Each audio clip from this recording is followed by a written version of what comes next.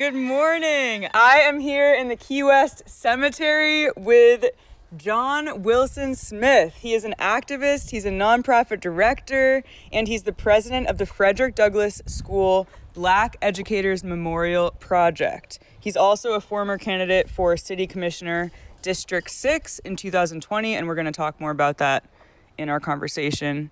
I'm so excited right now because this is very unusual. I have never interviewed anyone in Key West, and John Wilson Smith is a huge part of the community here.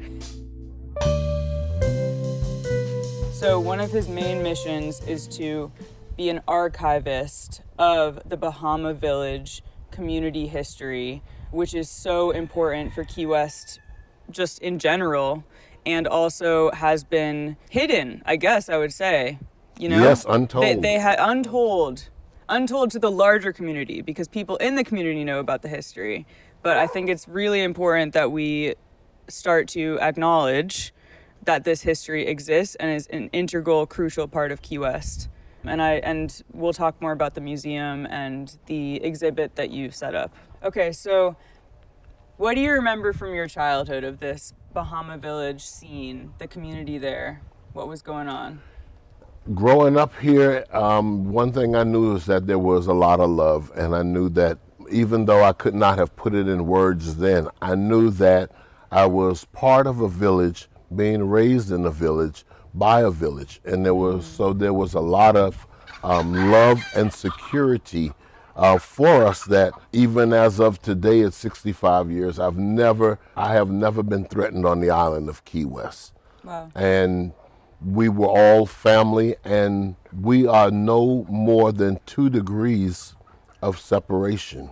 And one of the things in the archives are approximately 1,500 obituaries, which we prefer to refer to them as obsequies. And the reason for that is being that they represent a snapshot of the individual's life. And it is the ancestry that we can follow back. Because once you know who the parents and the grandparents are, that says a lot about them. But as much as anything else is the godparents. Because that meant that the godparents had a very special connection to the parents, and that the parents respected them.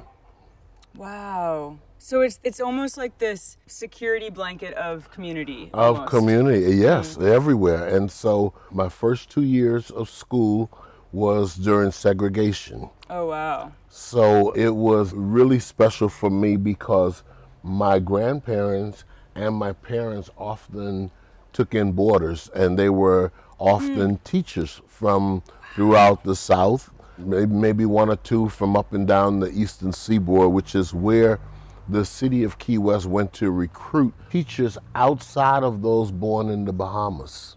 Huh. So the teachers that came from the Bahamas were starting to get a little age on them in some places, but they brought the true education to Key West from the Bahamas because they were educated in the Bahamas under the Queen's rule when educating Negroes in America was illegal. Wow. So that is a big part of it, but also what they brought from the Bahamas that was very special for us was their skills. So they brought skills from building, ship makers, you name it. They were able to do it, and therefore the Bahama Village community and the black people in Key West did not experience the sting of racism as had been known throughout the South and other parts of the country. So with what they brought here, it allowed Bahama Village to be a self-contained community. So there was very little that the average person in Bahama Village needed, that they needed to cross Duval Street. I love that. So it was just completely independent of the white community. Very independent. That's amazing. And when there was interactions in the white community or the white community with the black community, they were welcome there. And they knew they were protected there. So outside of the Elena story from 1921, of the tar and feathering of this Cuban man. I had never had the experience. Now we had one little situation here on Southern Street, just this side of the Green Parrot, was the skating rink, and Okay. the guy was very racist and would not allow the black kids to come into the rink. About 1968, I think it was, one of the kids went into the skating rink and was shot as a result of it. Oh my gosh. So it is the only time for me in Key West actually seeing a march. And of course, it was right around all of the racial disturbance throughout the country and Martin Luther King. So that was in itself quite an experience. But Wow. with the school thing, Yeah. because we were around teachers, it kind of also hooked me into education, and it was the expectation of the people that raised us. So being raised by Right. Negroes and colored people and being on this island, and the education, and not only that, but there was a lot of pride in not flunking no matter what. Right. That was a bad thing to do, was to Right. flunk. So Did you feel like you were reflected as a black person in your teachers? oh, absolutely. I am definitely a combination of them. And one of the teachers was actually the librarians, and she lived there with us for several years. And many people thought we were her kids. Oh, And that's awesome. she would take us to school and bring us back. Yeah, that's great. And also, it was just very special to have grown up in this totally black, isolated community that I'm often sharing the story about my first day of integration, Oh. which was 1965. Oh my gosh. And most of the Wow. colored kids were in total culture shock. And so was I. Interesting. Right. But That makes sense. But for me, where City Hall is today here in Key West, I was standing at the back on a little stoop there, and I'm looking on the playground with my mouth agape, and I didn't know there were that many white children in the entire world.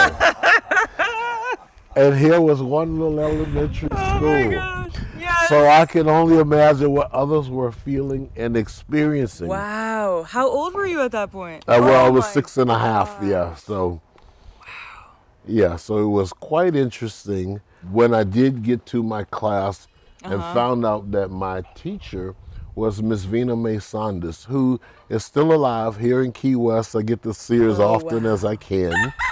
And she was my saving grace, because while other colored children and Negroes were trying to adjust to this new environment, I had that year I didn't have to worry about it, because she was my teacher.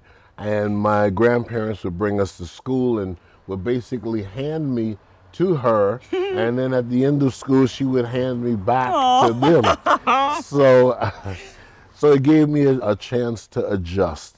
And Right. so I would say that many of the Negro children at that time that had an opportunity to have a Negro teacher as their instructor for the first year gave them a chance to adjust, because now I'm in a classroom and there might have been 4 or 5 black kids in there, Yeah. and all the other kids were white, so it was kind of different. But again, Yeah. I got to get through that culture shock, and also to hear the stories of the various kids from different grades, because it varied depending on where they got into the mix at.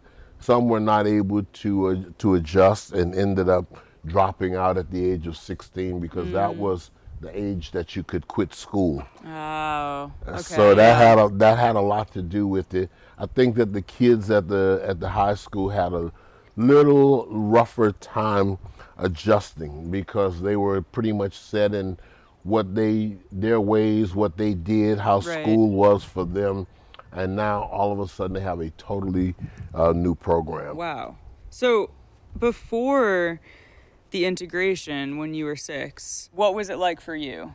as a kid? Did it feel totally normal? Freedom. It was, yes, it was 'Cause you were just totally, with it your- was, it your was own- totally normal. Wow. It was so normal that I did not know I was black until I was 17 years old and in Pensacola, Florida. Wow. So I never seen it, even though there was a race riot here in Key West in 1972. What was the race riot? It was 1972. Yeah. Mrs. Essie Mae Granberry was probably the first teacher of Black History Studies. Oh, wow. And so for sure in Key West.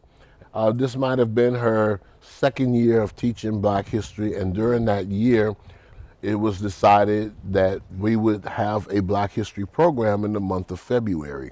Okay. Well, again, it was new, and the weekend before the riot, there was a young black kid that supposedly was jumped at his home in Stock Island, and as I said, we're no more than 2 degrees of separation. Yeah. So the whole community knew what happened over the weekend. So by Sunday, everybody is talking about it. By Monday, it's still going on. Well, that Friday prior, at that first Black History ceremony, when it came to the end, they started to singing the Negro National Anthem. And so the black kids, of course, they did the power sign and they sang Lift Every Voice. Yeah. And the white kids began to walk out of the auditorium. So of course somebody picked up on that. And so between that Friday after school and Monday morning, it was part of what was being talked about. So on Monday morning, those activist kids who were quite militant then, because if you think there's Angela Davis, there's the Black Panthers, there's stuff going on in the country, the burnings and the Malcolm Martin X, Luther King and Malcolm X, all these things are going on. We're unscathed by it because they're not here. The only way we're hearing about these things is mostly on TV. So there was a plan that was laid down that day, that on Tuesday, March the 7th, when we come to school, that when they says, would you please stand for the morning devotion, all the black kids would get up from their homeroom class and walk out and come to an area outside of the cafeteria, which, you know, it just ended up this way. The white kids were on one side and the black kids were on the other side. And that happened every morning until we went to our classrooms. So now that was going on, the bell rings for the end of homeroom and the kids all come out and now it's more mouthing and talking about stuff. And are we gonna go to class? The bell rings and everybody's still out on the patio. Everybody's still out there near the cafeteria. And all of a sudden, one of the, a couple of the tough guys, the jocks in the school, white kids, they started coming down the hall, going towards the front of the school. And they're like, yeah, yeah, yeah. And it was just crazy because for once for me, I got to see people in a pack mentality. Oh, wow. Yeah. And so as soon as the first crew started to pass the black kids, it was like everybody spontaneously just ran at them and chased them. Oh my gosh. And it was, once you got somebody on the run and you're bringing a lot of force, it usually is going to keep them moving. They can't stop, right? Yeah. So by the time the groups really connect, we're in front of the school office, right in front of the auditorium, and there's just all kinds of fighting going on, and the office, all the principal and the dean and everybody else is out there, and every coach, and they're pulling kids this way and that way and throwing them this way, and there's a gate in between the auditorium and getting into the school. So they were able to close that gate, and it kind of sectioned off the black kids from the white kids the white kids were now in the front of the school. And it was almost spontaneous that there were fire engines there. There were police cars, there were police dogs. And only thing I could see in my mind's eye was Birmingham, Alabama. That's the only thing I could relate it to, and it looked like that. And so once they got everything settled down for a little bit, and they got the black kids in the cafeteria, the white kids are still out front, and they decide, well, we're gonna call school for the day, that's it. And so the bus that comes to take the kids to auto mechanics and welding and whatever other vocational tech programs that was off school, the bus pulls up, and they decided, put all the black kids on the bus, take them to Bahama Village. Wow. What about the white kids? How are they not getting, I mean, it's ridiculous. It was, white kids they were in a much bigger, wider, broad space where we were trapped in the school. I know, I'm listening and I'm saying, okay, so the white kids instigated, and then meanwhile the black kids were the ones that were put in the cafeteria. That makes no sense. Well, but it was a divider. Right. Yeah. So on that basis, you have to respect that. Right. So they put you in the bus. Yes, and I'm one of the policemen threw some mace or something of that nature on the bus. No. The bus is smoking. The girls and everybody is screaming and while crying. You're on the bus? On the bus. No. And the driver takes off, and he goes down Flagler. So at the time, that street was a one-way. So he goes the other way on the one-way and down Flagler. And, everybody's trying to lower the windows and trying to breathe. Oh. And by the time it pulled up in front of what is now the Martin Luther King Community Pool, all you could hear was screaming, and Key West was very quiet. It wasn't a lot of stuff to muffle the sound. I mean, yeah. And so the people in the projects and the community, they could hear all of these screams, and everybody's coming out, the ladies in their house robes and whatnot, and they're trying to figure out what's going on here. And then by that time, it had really just busted loose. The kids that were still left at the school, because the bus couldn't hold all of them. Yeah. So it was just horrible that day. I remember going back. I had helped this lady. She had just gotten out of school, so she might have been out of school a year or two. And I know her and her brother were very close. And she was going to save her brother, So that was pretty wild that she had her little pop shooter, little 22 that held like 2 bullets. I don't know who else she was going to save, but she was going back. And, I ended up hooking up with her because I saw her in the hallway in the school just before we left, and that she had been sprayed with mace. And she had this afro wig, and little did I know, by me holding her and guiding her, the fumes and, the residue was coming out of her wig and getting me. No. So I was being affected by it as well. And one of the sheriff deputies, a friend of ours that I'd known all my life from the community, he told me what to do and to put the water on her face and whatnot. But so we did that, and like I said, we ended up going back, and by this time it was just crazy. So people were now coming to get their kids because the word is out in the community, and anybody that had a phone was calling every parent, you know, there's a riot at the high school, go get your kid, and da-da-da-da-da. And as a result of it, my mom ended up on the front page of the newspaper the very next day. What was it? My brother was trapped on the white side of the fence. No!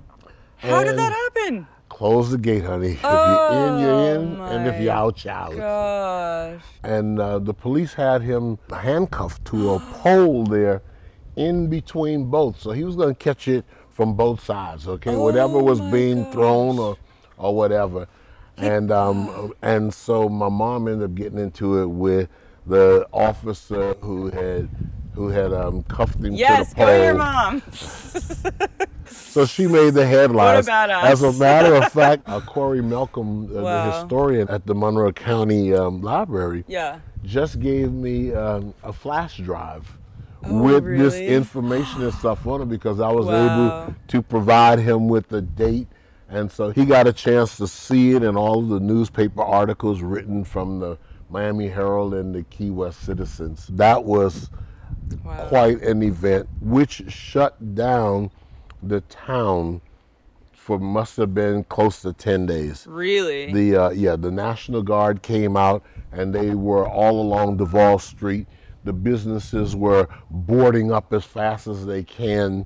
The black community was not allowed to cross Duval Street other than at certain points. So you had to go to either Truman and Duval Street, or I think the other one was Petronia and Duval Street. And I don't think you could have gotten out of Bahama Village any other way at that time. The bell Right. started the whole thing for control. You think even Hemingway, for who the bell tolls, it tolls for no man. But the blacks were saying, that bell's not going to control us. We're not going to be a part of your order. So Right. they felt so That makes sense. emotional. The hell with the bell. So they felt instinctively to do the right thing. Right. No control. Yeah. So this happened on March the 7th, 1972. Okay. And back to growing up in Key West, and Yeah. after integration began, Yeah. in its third year, the class of 1968 at Key West High School won the state championship in basketball. Wow. A little 3A school That's amazing. playing 4A schools and these tough inner city kids from Miami and whatnot. Wow. When we won the state championship, it is truly the last time Key West has been one human family. It couldn't have happened at a better time because it brought the entire community together.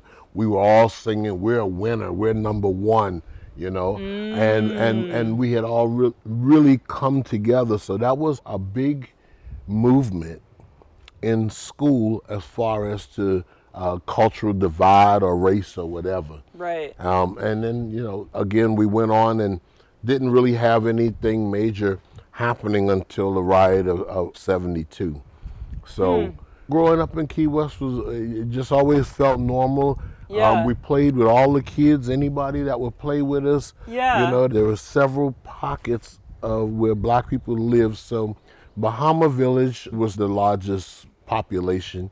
And then here where we are around the cemetery was Okay. a big population. And this is where the black people first started to settle, was around the cemetery. Before even Bahama Village? Way Bahama, before. Bahama Village, Yeah. the elders, and Miss Mary would be one of them, they did not like the name Bahama Village. Oh. We did not grow up in Bahama Village. That Oh. was Crosstown. Oh, So- okay. Yeah, so the name Bahama Village came in 1972. Okay. And it was the Neighborhood Improvement Association has something to do with it and whatever it turned out to be. But So it was Crosstown. it was Crosstown, Okay. exactly. And that's how we would play football in the park there every Thanksgiving and Christmas. We had our own little turkey bowl That's there. amazing. I love that. And we played with the kids from the graveyard and Uh-huh. Cups Corner and Point Siena and Stock Island. So those were the places Wow. that had black settlements. Yeah. And the kids would come down and that would be our Thanksgiving and Christmas celebration. Yeah. Wow. The girls might be playing softball or something. and Uh-huh. So that was very special for us. Yeah. It marked the season, Thanksgiving and that. Christmas. So I wanted to go back to what you said about how you didn't know you were black until you were 17. Yes. Can you talk more about that? That's Yeah, fascinating. yeah. Well, I had just started working in the Greyhound industry, Okay. and yeah. some friends that I had met, they were going to Pensacola to take a load of dogs. And they invited me to go along. And of course, it's exciting for me because I'm in this new industry that I'm all in love with. Yeah. And I don't know enough about, but I need the experience and the places.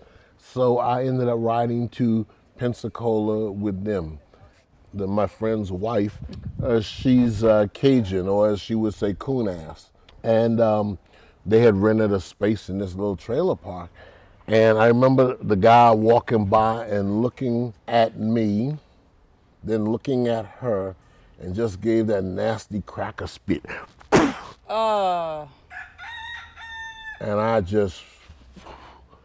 just blew me away. That was from stories I'd heard from my grandparents. That was stuff from my collective racial DNA that I didn't know about. But I had that experience, and it was like, you know, and it drew me back. Like, oh my God, I never dreamed that I would experience that. But yet here I was in Pensacola. So yeah, that was the first time for me, and wow, it was really crazy. And as I've shared with people throughout my lifetime, my grandparents came here to Key West with a guy who was, they were also friends of Ernest Hemingway.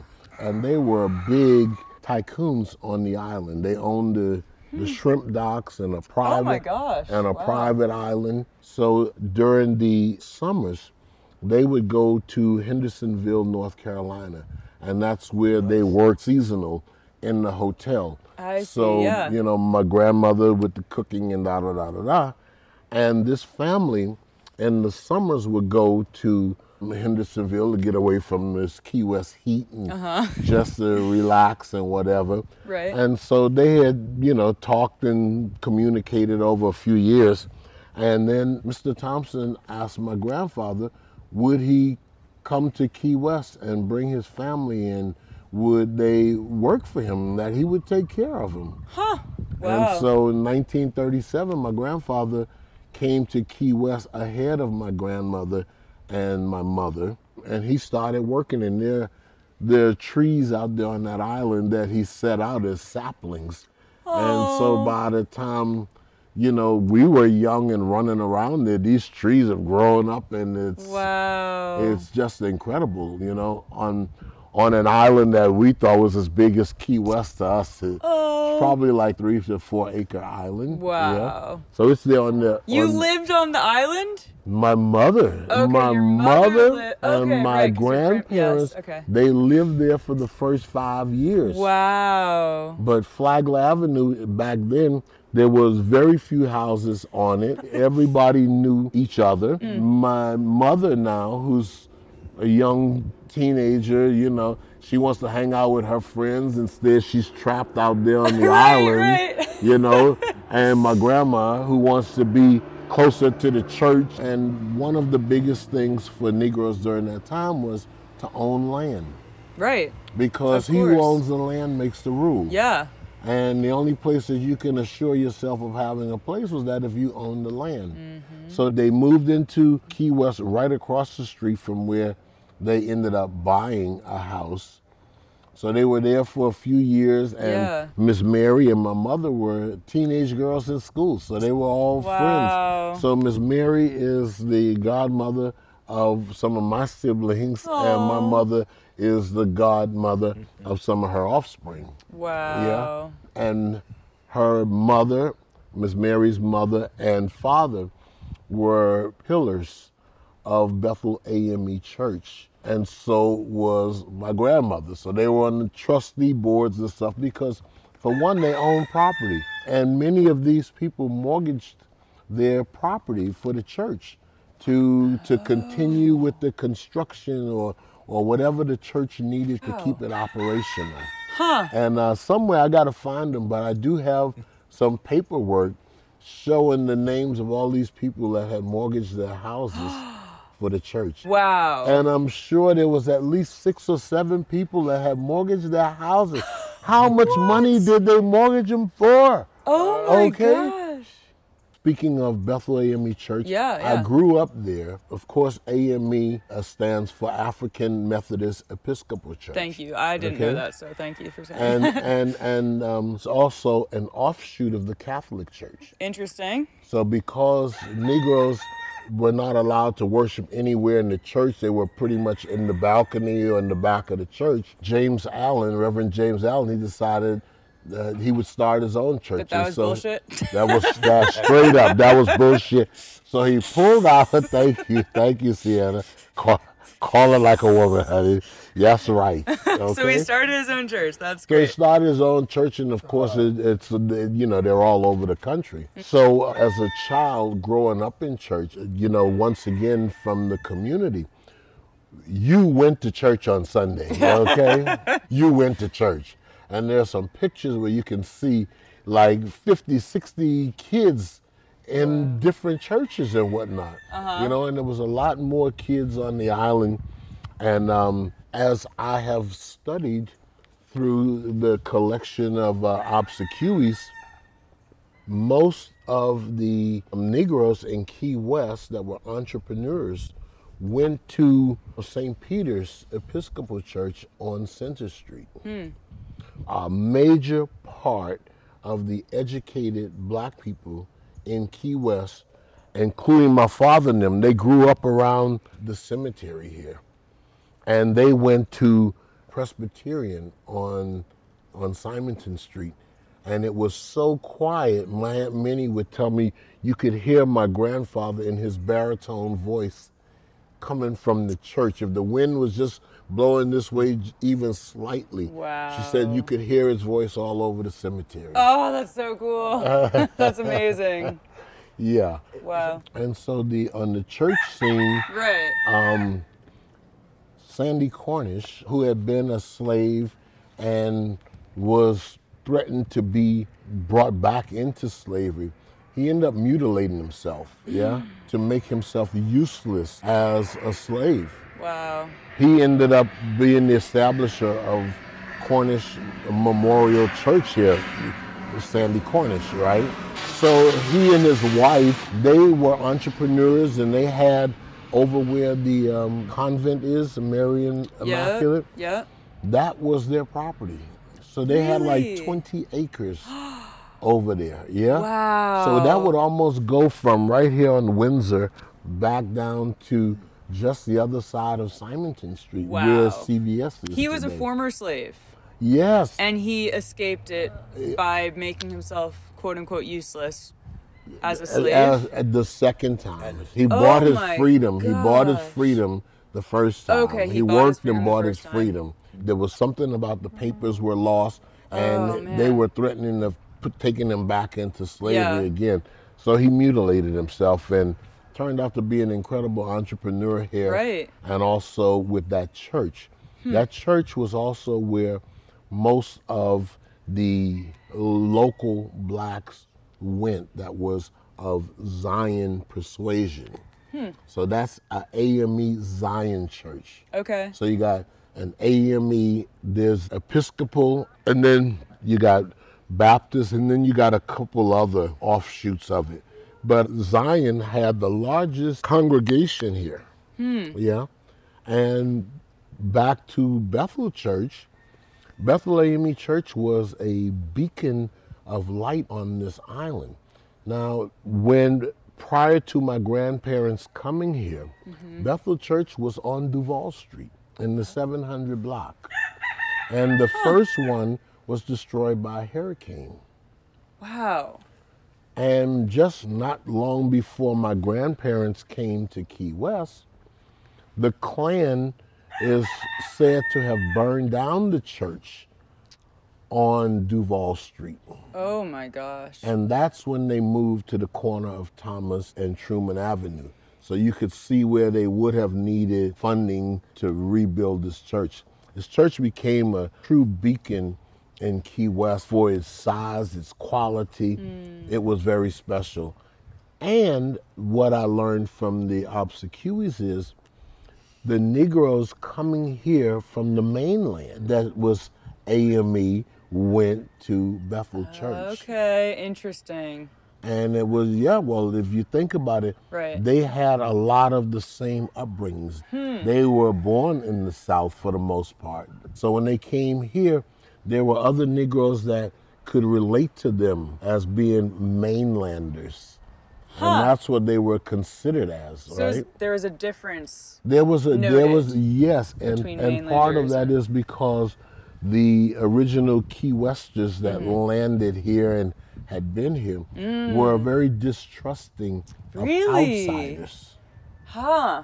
So you had The military, too. and the military. Well, that makes sense. they- The Yeah. military hated them. There was power control. well, they were not Okay. open to trusting them. Okay. Okay. So you had mainlanders coming here, and again, many of them were military affiliated. And when I was a kid, it was constantly said and pretty much well known for most black women here, if a man will take you across the bridge, across the 7 Mile Bridge, you go with him. Because the opportunities here was very limited. You know, growth was very limited. So if he will take you out of Key West, Yeah, go with then him. you'd have a chance of a successful life and a good life.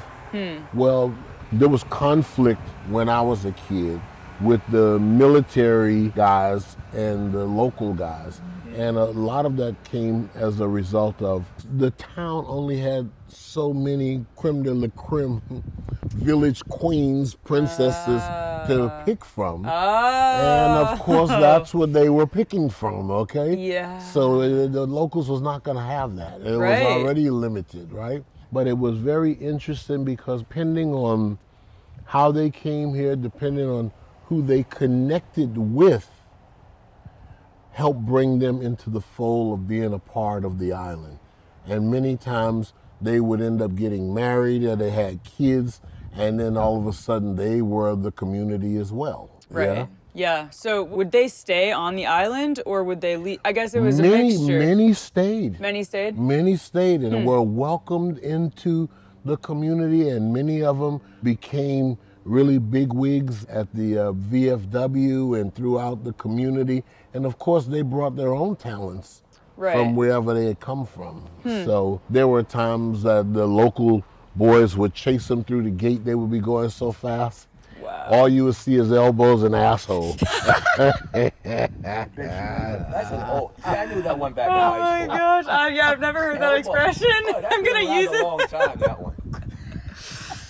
Oh my gosh. It's And I'll tell you, they couldn't get through the main gate fast enough. Believe me, they never pulled out their ID, okay? There was no time to. They didn't even know if they were still back there or not, okay? Wait, so the main gate, where, like, what At is the the end main of gate? Southern Street, like when you go into okay. Truman Annex, that Okay. was the main Into gate Truman there. Annex, I Yeah, guess. So your grandparents, were they considered mainlanders then? Yes. Okay. Yes. But they were well secured because they were connected to people that any issues they had, they would solve them. Even with my mother and being jailed after the riot and stuff, pretty much a phone call would take care of whatever because Yeah. during that time, the bubble system was very strong. Can you explain that? The bubble system was a connection where the people on the island were all connected. So even though I being black, so a reason that I would not have felt this, the racism or whatever, is because I knew if a white guy came and hit me that the rest of the community was on my side, you know? And he damn sure better not be from outside of this community, okay? Right. So the bubbas in jobs and whatnot. So the father would hand his job down to his kids or the grandkids, and everybody was connected in those ways. And no matter what an outsider did, the insiders were going to protect them. You know, growing up here, one of the big things that happened in the community was burritos. So the numbers was a big deal here. Yeah. The numbers were coming from Cuba. Oh, interesting. There was dog racing in Havana. And so the numbers were coming via the dog track. And then my on gosh. Wednesdays, the numbers played in two places, Cuba at night and Puerto Rico during the day. Whoa. So, you know, and I guess everybody expected everybody to do the right thing because who would know what the hell the numbers were in Cuba or Puerto Rico for the day other than those that knew. But I'm sure if they knew and they threw the wrong numbers, it would be a hell of a retaliation to come up from. So how did the numbers work? Was your family doing them or like a part of the process at all? It or- was pretty much everybody and their families had some kind of connection to them, whether they were number players, commonly known here as number Jessies. Number Jessies? Yeah. And number Jessies played every night, and they knew Every night? every night, okay? Wow. And they knew everybody's birthdays, any kind of special days that was going on. Wow. And for many years, we knew that on the day that President Kennedy was killed, everybody was playing 1122, yeah. 63. So those numbers Wow. were heavily played on those days. Boy, the house did not want them numbers to come out, Wow. Yeah, so that was pretty crazy. But also, the number Jessies knew the numbers for everything. Everything that you dreamed of, they knew. They knew the numbers for not just the chickens, but if it was a rooster or if it was a hen. What? They knew snakes. They knew poops. That was, Wait, yeah, explain. 33. Okay. 33 is the number for poops. Really? No. What's the number for chicken? I don't know, You don't but know, they do. knew. Yes. That's a hard call. Yes. What? Yes, and I'm going to try to get a list from one of the guys Yeah. that know all of the numbers because, or whatever you dream, you call so-and-so. I dreamed my that. gosh. And they would. Okay, so I just processed this. So if you had a dream about something, you could then turn that into a number, Into a number. and play the number? Yes.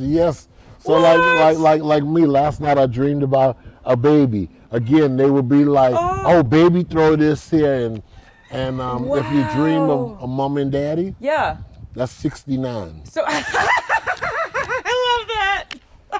Wait, actually?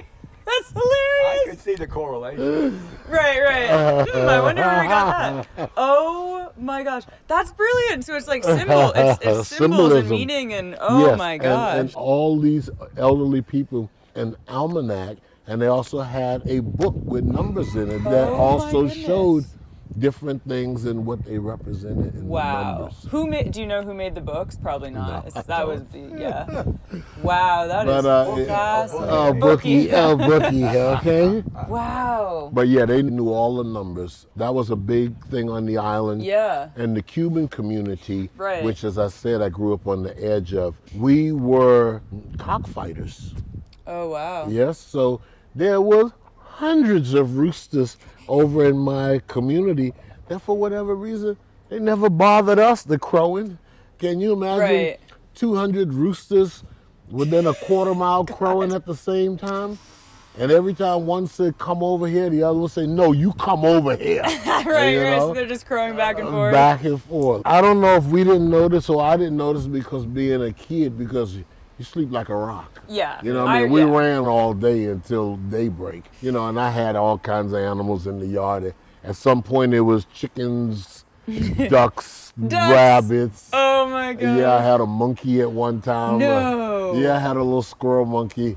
And he was of the community. There's a little squirrel monkey. That's so cute. You know, and it was really sweet to see the old people still getting water from the well. Really? And getting water from the cisterns. Wow. Yeah, there was all throughout the cemetery. You will find pumps. Yeah. So those work like people used those. Oh yeah. When you were a kid. Oh yes. Yes. Wow. Yeah. It wasn't until I was almost a teenager that you could see it slowing down. But you know, it hadn't been that long before that people got indoor plumbing. So did people grow their own food also, like fruit trees and? You did not need very much money to survive on the island. The island was pretty much of bartering. Yeah, trading one thing Oh, for barter. Okay, yeah, bartering. barter. Yeah. Yes. So everybody knew who had different trees. Right. Throughout the black community was this tree that they brought from the Bahamas called pigeon peas. And pigeon peas was everywhere, and they are one of the big Bahamian delicacies in their dishes of rice. Yeah, they would cook it together. Is it like beans kind of? It's or- like a bean, Like a but bean, they okay. come out of a pod. Huh. Yeah, and you could get them anywhere. So, you know, of course, if you think about it, a pound of rice or a pound of grits could feed a whole community, a whole block. Yeah. It goes around and around, and now you got free peas. So what did that cost? And then we had access to the ocean. Somebody went fishing every day. There was always fish, conch, crab, crawfish. I mean, things that are really expensive delicacies today, Right. we had for free. Right, because someone was getting them out of the water. Yeah.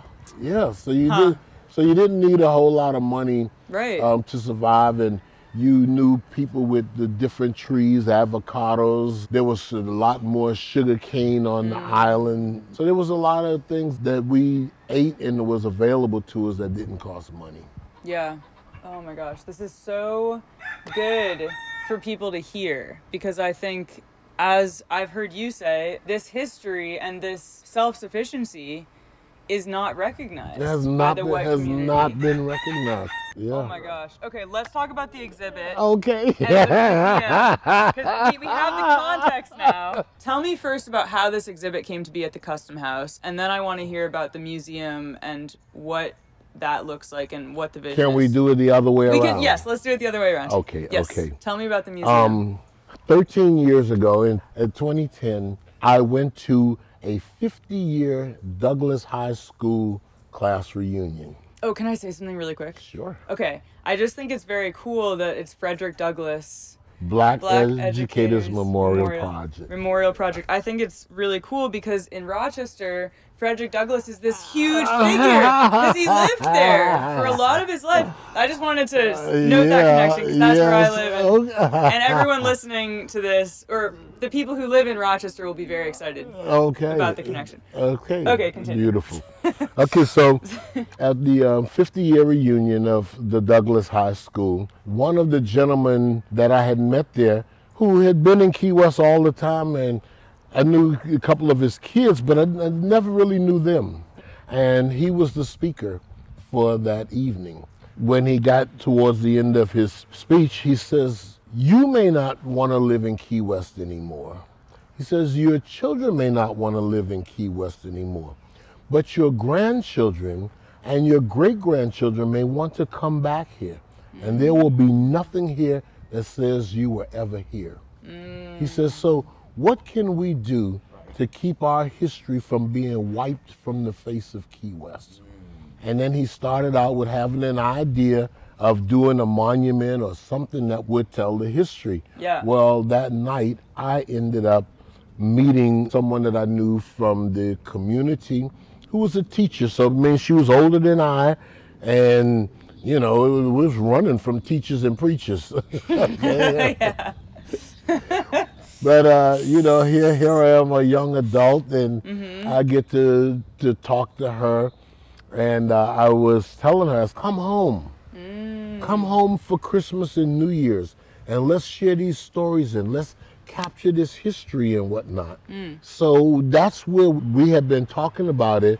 And I said to Dr. Irving that evening, I said, well, we've been talking about this, and we got a whole list of things that we did growing up and the games that we played.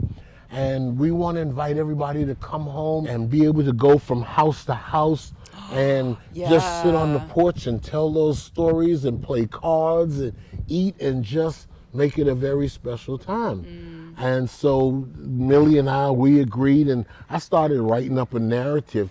And it was in the second line that I had written, "Calling All Conchs." And Millie said, "John, let's make that the title, Calling All Conchs." Yeah. So it was like, that's what it should be. So we were calling all Conchs to come back, and I shared this with Dr. Irving. And so, say 3 weeks to a month or something goes by, and I had said to Millie, I says, well, we have to honor the Black educators.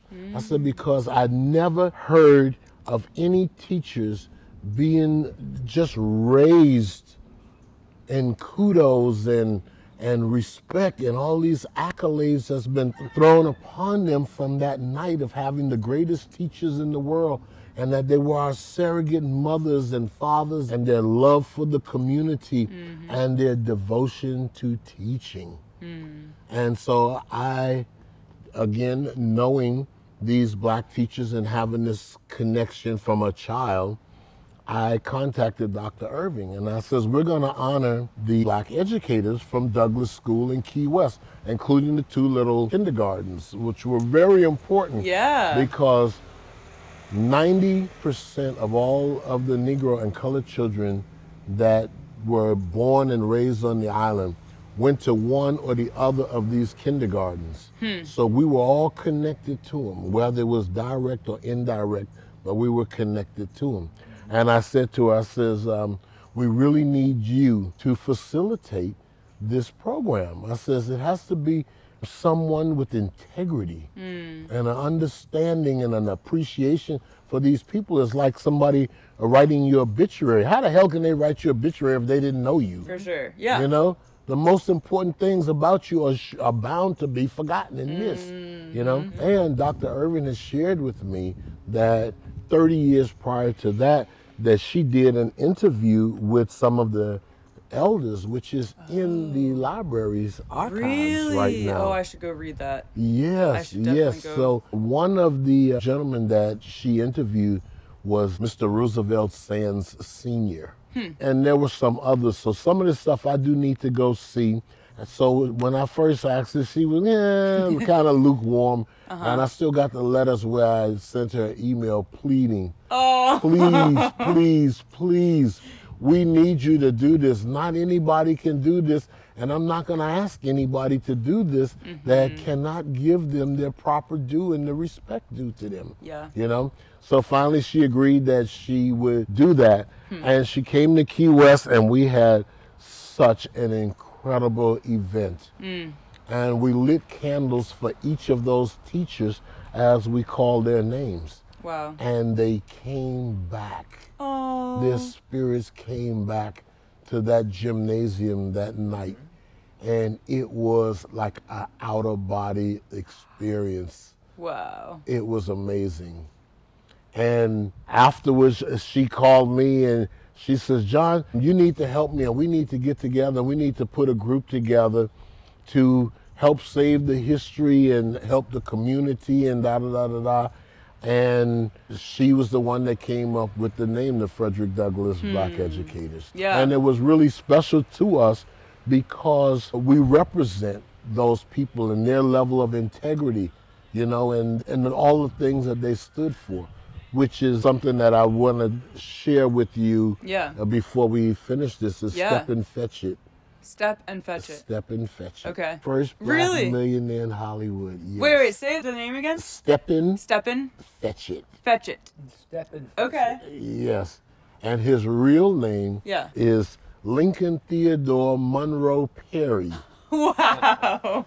And he's from Key West. Oh my gosh. And he did blackface when it was very... He did blackface? He did blackface. As a black person? As a black person. Whoa. And it was very, I mean, he caught a beat down from white people, but he caught an ass whooping from black people. Yeah, I'm sure. As a result of that. Wow. And his photograph is in the exhibit here. And he is someone that I want to acknowledge because I think that he did such a brave thing and that he was successful in spite of what others thought. And since we're talking about it, let me just finish you with the Step and Fetch It story. So when I was 5 years old, roughly, President Kennedy was in Key West as a result of the Cuban Missile Crisis. Oh, right. So so you had the Russian ships going towards Cuba with offensive weaponry and whatnot. So the United States, they stopped them. They sent subs out and ships out. And so I got to see President Kennedy here standing on the running board of the car, waving to the people in such an innocent time that when his assassination occurred, the whole world changed. A life of innocence changed. It was kind of hard to imagine who would want to kill an American president and who would want to kill President John F. Kennedy, because it would, you know, for me as a little Negro kid, he was like the savior of the world. And when he was assassinated, I thought that black people were going to be put back in slavery again. Really? You know, because how would I know? You know, right. I'm you know, 5.5, 6 years old, and I'm just trying to understand what's going on here. So after President Kennedy's assassination, Stepin Fetchit wrote a song, a tribute to President John F. Kennedy. And the name of the song is May What He Lived For Live. And you can pull it up on, on pretty much on anything. Siri will even find it for you. Right. I'll play a clip. Oh, please do. It's yeah. by Liz Land. Okay. And I'm going to tell you like they would say, she sang that, baby. She sang that, okay? It's really simple elegance, the whole song. I love that. So for me, it's important that if nothing else in Key West, let that be the last of Stepin Fetchit before his history is erased or anything. Let's keep that about him. Yeah, I'll play a clip of that song. Awesome. Yeah. Thank you. Yeah. Thank you. May what he lived for live. May what he lived for live. May what he strived for, may what he died for live.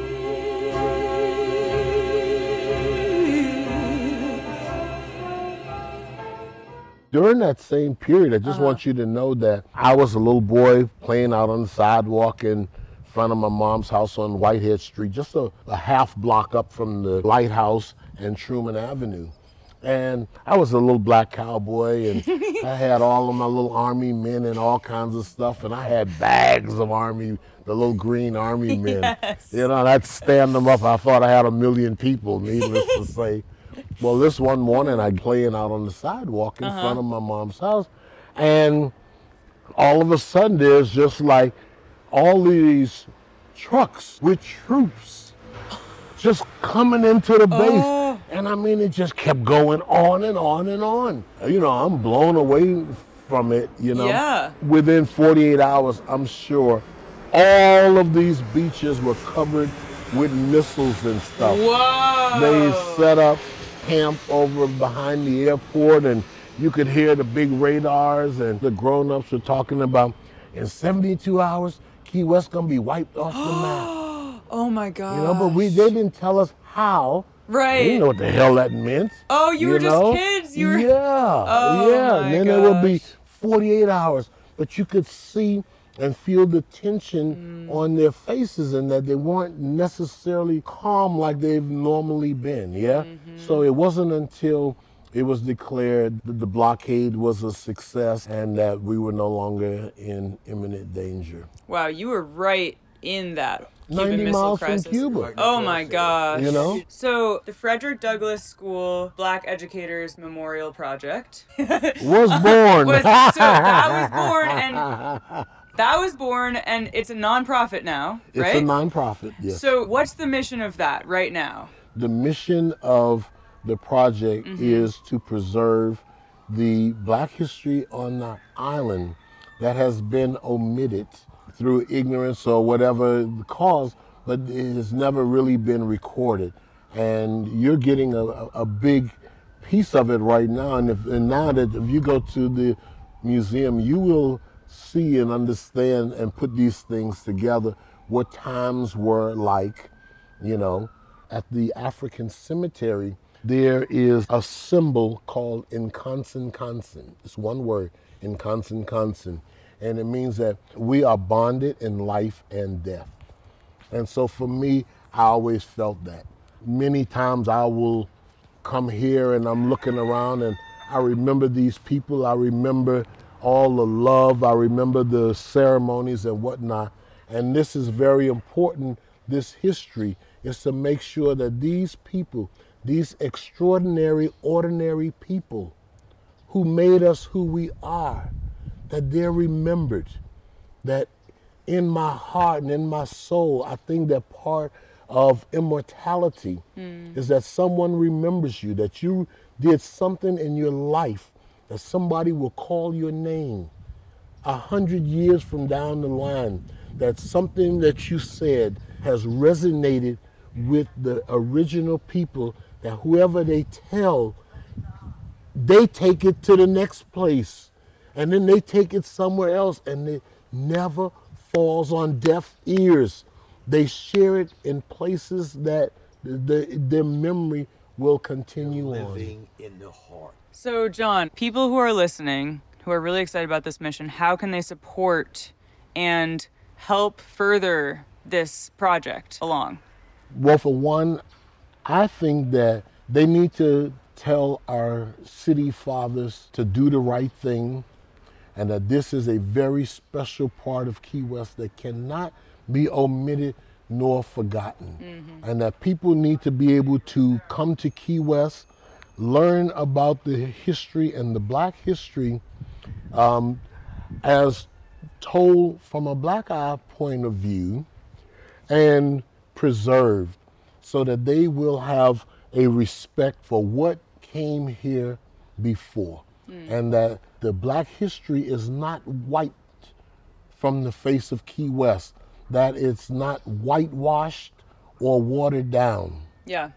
And so I would ask them to please be supportive of the Frederick Douglass School Black Educators Memorial Project and their efforts to develop this museum that is crucial for all of us.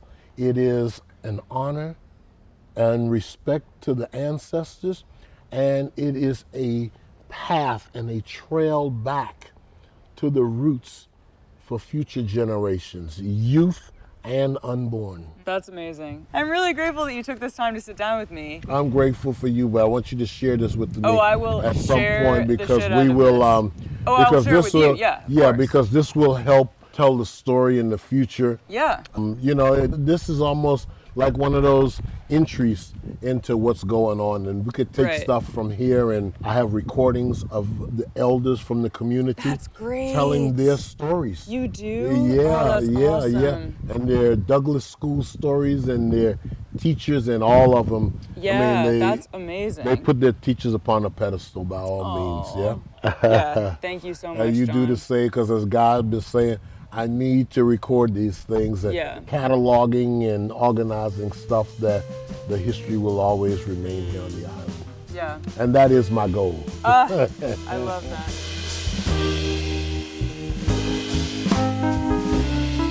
It was truly an honor to speak with John Wilson Smith about his important community work, and I hope you enjoyed this episode as much as I enjoyed making it. You can reach John or check out his work at the link in the show notes or at jwskeys@gmail.com. Don't forget to leave us a rating and a review if you liked this episode. Thank you all so much for listening. See you next time.